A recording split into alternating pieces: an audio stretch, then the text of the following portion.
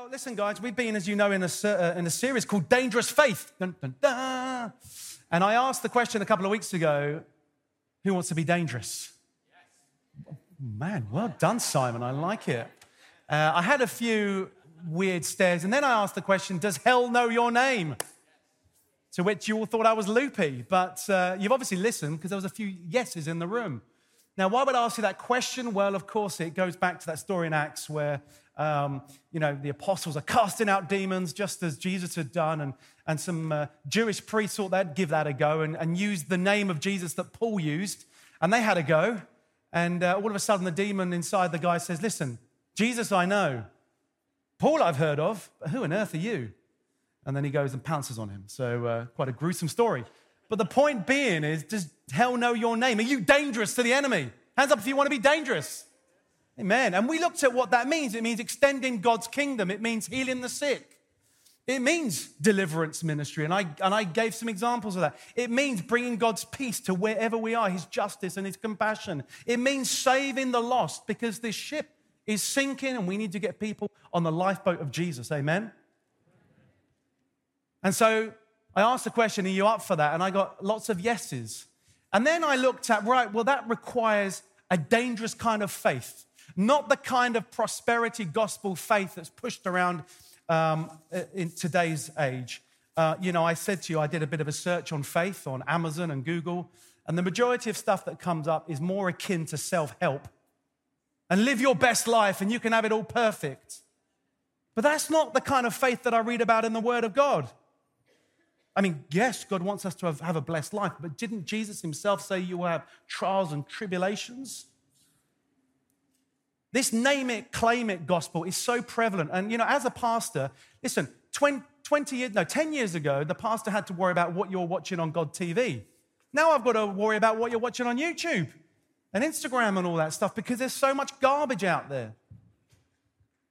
It's very attractive. It says in Timothy that in the end times people will be drawn to things that tickle their ears. In other words, things that they want to hear. But you see, the word of God is actually offensive. Whoa, did he say offensive?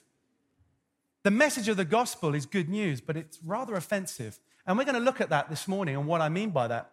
And before I look at that, I gave you 7 statements around the contrast between that kind of name it, claim it faith and the dangerous faith that we read about and the dangerous faith we need to walk in if we're going to extend God's kingdom. Here's the 7 statements as way of a reminder. Number 1, dangerous faith will cost you, not enrich you. Number 2, dangerous faith seeks to serve and save others, not ourselves. Dangerous faith sees the invisible, not rely on the visible. 4, dangerous faith seeks to bring glory to God, not build a name for ourselves. Number 5, dangerous faith requires courage, not the path of least resistance. Number 6, dangerous faith is utterly dependent on God, not independent from God. And number 7, dangerous faith seeks a better home, not this one. Well, I can't wait to preach on that one in a few weeks' time. That's exciting. And if you like, for those who know the word polemic means it's got some nodding heads, a written or a verbal attack on a position. This is a polemic against the prosperity gospel, if you're wondering what that is. And so how do I back those statements up? Well, I'm glad you asked me the question because I've got the word of God in front of me. And that's what we're all going to turn to. I'm going to do that by going to Luke 14. And last week I was supposed to do this talk, but of course with the passing of the late Majesty Queen Elizabeth II, we devoted, as we rightly should have done, time to pay tribute to her and to pray for her and the family and the nation. And so I gave you a taster of this, and I want to just go back to this and let's dive into the word. It is Luke 14, 25 to 33. It will be on the screen behind me, and if you're at home or whatever device you're looking at will be on that as well. And it's titled in my Bible, The Cost of Discipleship. And it says this, now great crowds accompanying him, who's him, Jesus. And Jesus turned and said to them, if anyone comes to me and does not hate his own father and mother and wife and children and brothers and sisters, yes, and even his own life, he cannot be my disciple. Whoever does not bear his own cross and come after me cannot be my disciple. For which of you desiring to build a tower does not first sit down and count the cost whether he has enough to complete it? Otherwise, when he has laid a foundation, is not able to finish, all who see it begin to mock him, saying, this man began to build and was not able to finish? Or what king going out to encounter another king in war will not sit down first and deliberate whether he is able with 10,000 to meet him with who comes against him with 20,000? And if not, while the other is yet a great way off, he sends a delegation and asks them for peace. So therefore, any one of you who does not renounce all that he has cannot be my disciple. Whoa, that is heavy going, isn't it? Let me ask you a question. Who wants to be dangerous to the enemy? For those of you who put your hand up, are you sure? Really? Let's try again. Who wants to have dangerous faith? Really? I like this. This is fun. Because here's the truth of it. You're going to have to die. You know, can I just say something about Jesus? He's obviously amazing, but Jesus has the amazing ability to speak truth in love in such abundant measure that it's almost like, you just get a little bit of a slap and, I love that, thank you. Why do I say that? Listen, I've been meditating on this the past week, just the first verse. Listen to this. Now, great crowds accompanied him.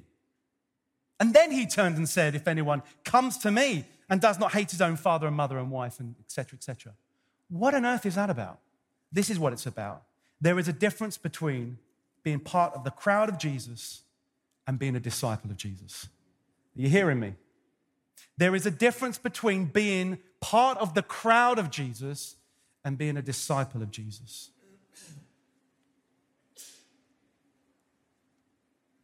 Where are you at? Are you part of the crowd? Or you want to be a disciple of Jesus and walk in the same faith that Jesus modeled for us? Because fundamentally, that's what it comes down to. Fundamentally, we have to make a decision. You know, it says in the scriptures, where is it? I want to say Matthew 7.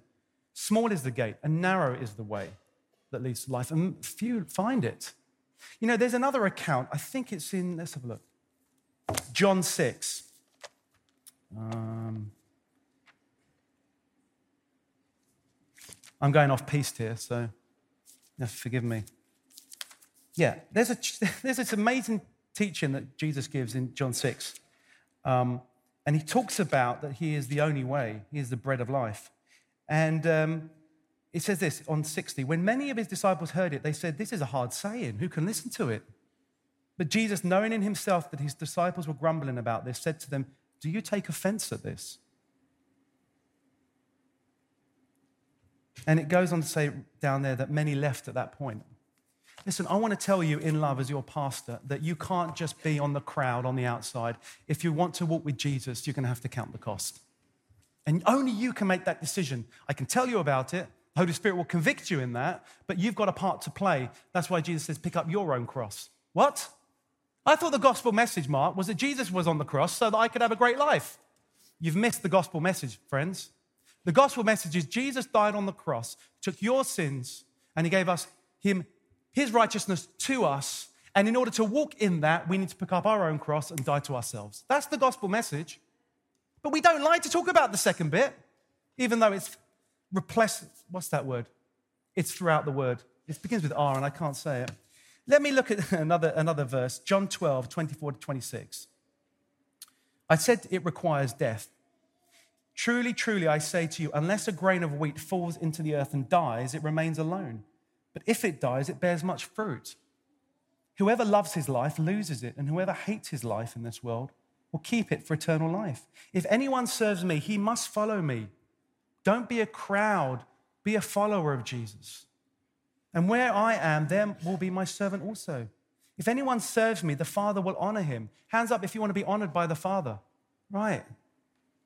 You see, new life in Jesus can only come through death. Now, that's true for a salvation event. You know, when we are saved, we say, Lord, I'm a sinner. Would you forgive me? I'd make a choice to die to that old self and be arisen in Christ as a new creation. But it doesn't end there. We go, oh, that's done. That was wonderful. That wasn't too painful. The hard work starts because small is the gate, but narrow is the way. What does that mean? It carries on. How many Christians have I met? Well, I've done that bit. I died to myself, and it's rather lovely. Now, Lord, how can I have a great life, Father Christmas? You know, some cosmic Santa Claus in the sky. You know, the degree to which you die to yourself is the degree to which you walk in dangerous faith. We get into the nub of it. Who loves this, eh? Oh, yeah, come on. The degree to which you die to yourself is the degree to which you walk in dangerous faith. It's so true. If you don't want to stay in the crowd, but you want to become a follower and a disciple of Jesus, then you're going to have to make a choice as to whether you die to self. Now, in this scripture, let's just dive in and look at these 3 points that Jesus gives. Because within this text, there are 3 areas we need to die to. Number 1, it says this: die to others. Hate his own father and mother and wife and children and brothers and sisters. Now, what does that mean? You need to understand the Hebrew word that was used, the Greek word that was used for hate and the context that this was talking about. It doesn't mean hate. Of course, it said in the scriptures to honor your mother and father, that all may go well with you. It's in the 10 Commandments. What it means is that you need to love Jesus more. You need to prefer him and be obedient to him over and above those around you. Do you get this? So please don't leave this place and start hating your mother and father and your brothers and sisters. Well, my pastor told me it's okay. No, I did not say that. Thank you. I recall, as many of you know my story, Steph and I's story, I was in the business world for well over 20 years or so in the tech space. I had founded business and exited successfully and then started another business. And always in parallel to that, I had an opportunity to be part of the ministry as a worship leader and indeed in this church as a trustee and many other things. But it was very clear, and I knew this since I was a kid actually, the call of ministry on my life, that it would come at some point. And I remember our founding pastors, Chris and Fliss, were retiring. This is over they announced it to the trustees maybe 6-7 years ago. And we went on a process of trustees to find a senior pastor, and we couldn't find anybody. And everyone started to say, Mark, you do realize it's you, don't you? And I started saying to myself, Mark, you do realize it's you, don't you? That's what we call the call within and without, And at the time, I had founded and started a brand new business that was going very successful. We were raising capital. And the Lord gave me this picture of the Father and myself in a playground, and essentially on the floor were all these climbing frame apparatus that I was kind of picking up and building. And essentially that's what I do in business. I build businesses. And there came a point where the Father was watching me in delight and sitting on the bench. And he gets up and says, come on, let's go. And in that moment, I just, yeah, okay. It wasn't finished. But I remember in the picture, I put it down and I walked out with the Father. And for me, that was of many things a confirmation that you've got to leave that. Now, my business associates and those that had known me as Mark, the successful businessman, were like, Mark, what on earth are you doing? You're about to raise capital, you've got success. And there were even people in the wider family that thought I was peculiar and odd. But you see, we've got to be careful not to have what we call fear of man. Because I could have missed out on this privilege, and it is, to serve you all if I had listened to other people and not God. I had to die to others' opinions, my so-called reputation, what other people thought, and I don't want to offend them, and I don't want to blah, blah, blah, blah. I don't want people to let people down. But you see, when Jesus speaks, if you want to be dangerous to the enemy and go and pray for someone, and someone says, don't do that, they're going to laugh at you. You say, well, no, but Jesus told me. That's the kind of dying to others that is required to be dangerous for the enemy. Are you willing to die to others? Maybe you're in a particular situation where you've got family members, maybe even parents or siblings saying, you shouldn't go to that church, or you shouldn't be a Christian, or you know what, forget it. I know you're waiting to be married, and all that stuff, celibacy, that's great. All of those things, and there's this pull, but you say, you know what, no, I love Jesus more, I'm going to follow him. And so my question and challenge, and this is just coming straight out of God's word, by the way, because who knows, the word is a mirror into our lives. Are you dying to others? It's going to take courage. It's going to take boldness. But in that place where you die in that, new life comes. Number 2, it says, die to self. Here we go. And even his own life. Whoever does not bear his own cross and come after me cannot be my disciple. What does that mean? It means dying to your rights, your so-called rights, your dreams, your desires, even your sense of entitlement, your future even. It means dying to your time and your energy and giving it up for him. Why? Because dangerous faith seeks to serve and save others, not ourselves. That was the second polemic, wasn't it? Let me give you some amazing examples of dangerous faith in this building. Yvonne Tomlins does an amazing job working the care centre with our families. Can we just give Yvonne a hand?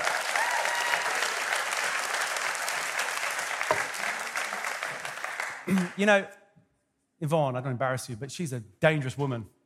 Hell certainly knows her name. And over the course of summer, her and the Refuel team and many of you in the uniform shop have been dangerous to the enemy's kingdom this year. Well done. Let me give you some stats. We served over 132 families with school uniforms. Do you know that? We gave away over 1,600 school uniform items this year. Did you know that? That's dangerous. Oh, that's dangerous. Refuel session. What's refuel? That's where in the summer holidays and other holidays where families can't afford to feed their kids because they're not in the school context, we put on food, we serve them. Yvonne and the team serve and sacrifice. And we served over 370 this summer, about 1,000 for the whole year. Now, do you think they skipped into the church every morning? I can't wait, I'm loving this. Or do you think there were moments like, Lord, I'm tired. I don't want to do this, if I'm honest. I'd rather be doing something else. But I'm going to do it. I'm going to die to that. I'm going to die to myself in this moment. Why? Truly, I tell you, unless a grain of wheat falls into the earth and dies, it remains alone. But if it dies, it bears much fruit. If you want to be dangerous, friends, you're going to have to recognize you're going to have to die to yourself, just as Jesus modeled for us. I want to give you a practical way in which you can respond to this. We have just amazing teams here, and many of you are part of that, and I want to say thank you and bless you. You know, we have Ventureland, where we serve our 5 to 10-year-olds. We had almost 100 kids there last week. But do you know we're short on team? We need 15 more people to do this well. Now, there's hundreds of you in here, and many of you online. This could be an opportunity for you to die to yourself and to serve others so that you can bear much fruit. If you want to do that, and I'm going to just rely on, I'm not going to bash you over the head, quite frankly. I'm not going to come around with a clipboard, tempted though I am. But you can email Mana, who heads up our Ventureland team, and mana@thevineyardchurch.uk. You know, this is not an issue of we need people to do something. It's an issue of discipleship. This is a place where we learn how to be a disciple of Jesus. If we can't do it here as a church family, how can we do it out there? The work here is to equip the saints for the work of the ministry. Serving in Ventureland is equipping you. Who wants to do that? Don't put your hands up, it's fine. The cameras are all on you right now. Camera people, keep your faces. But seriously, do you hear my heart on this? Do you understand the opportunity you've got? There are many teams throughout the church. Maybe the tech team, work on the cameras or serve someone in the blender. There are many opportunities for you to say yes to Jesus. I want to be dangerous. Because I tell you something, boy, the blow we're hitting to the enemy's kingdom in Ventureland, my word. Sowing those seeds, watering those plants, so that these are not kids, not men and women of the future church, but kids of today's church. We had a family service a few weeks ago. They were praying for you adults. Wow. Why? Because Mana and the team want to be dangerous. But what? They're dying to themselves. And I'm glad that we can afford you that opportunity too. Love, number 3, before I bring this plane to land, hopefully without any bumps. Number 3, it says this. Any one of you who does not renounce all that he has cannot be my disciple. Oh my word, Lord, really? Everything die to our possessions. That is number 3. You know, you are not an owner of your possessions. You are a steward of your possessions for God. Can I just say that one more time? You are not an owner of your possessions. You are a steward of those possessions for God, for the Master. When you understand that, the way you use your possessions is a bit like this. Master, how would you like me to use your possessions today? To be dangerous to the enemy. You know that little boy? Fish and the loaves. Can you imagine what would happen if he was like, nah, these are mine. This is all I got, and I am hungry.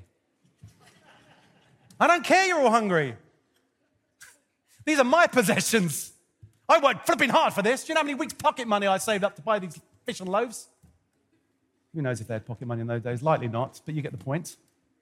Imagine if he didn't go, well, these are yours, so sure, do with it as you wish.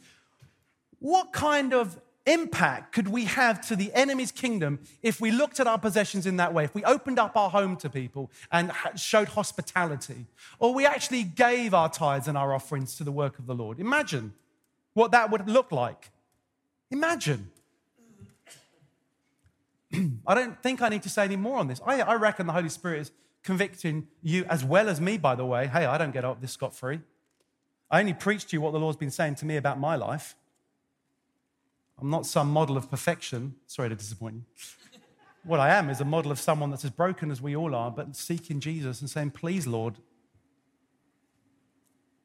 Okay, what time is it? Wonderful.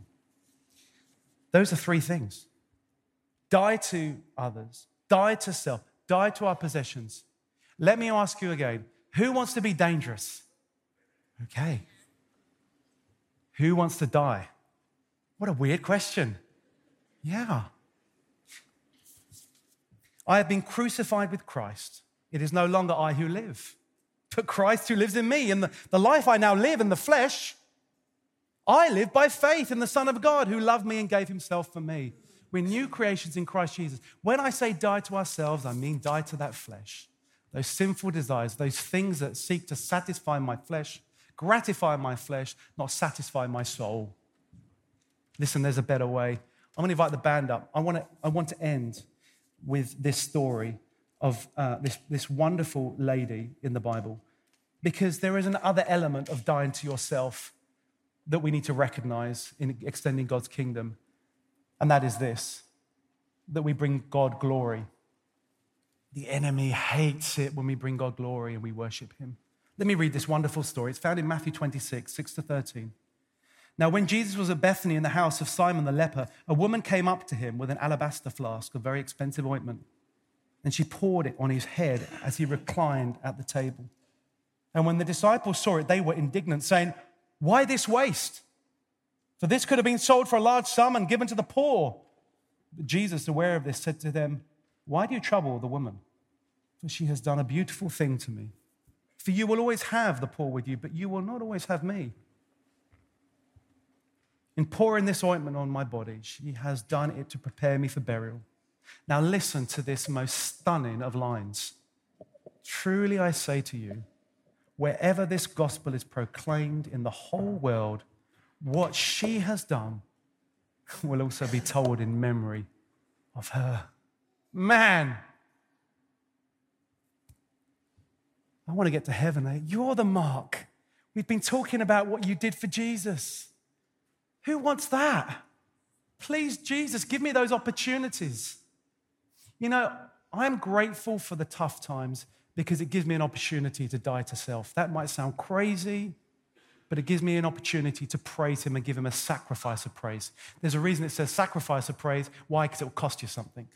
Listen, folks, when we get to heaven, we will praise him for all eternity and it will be beautiful, but we will no longer have the opportunity to show him how much we love him when the going gets tough. That opportunity is gone.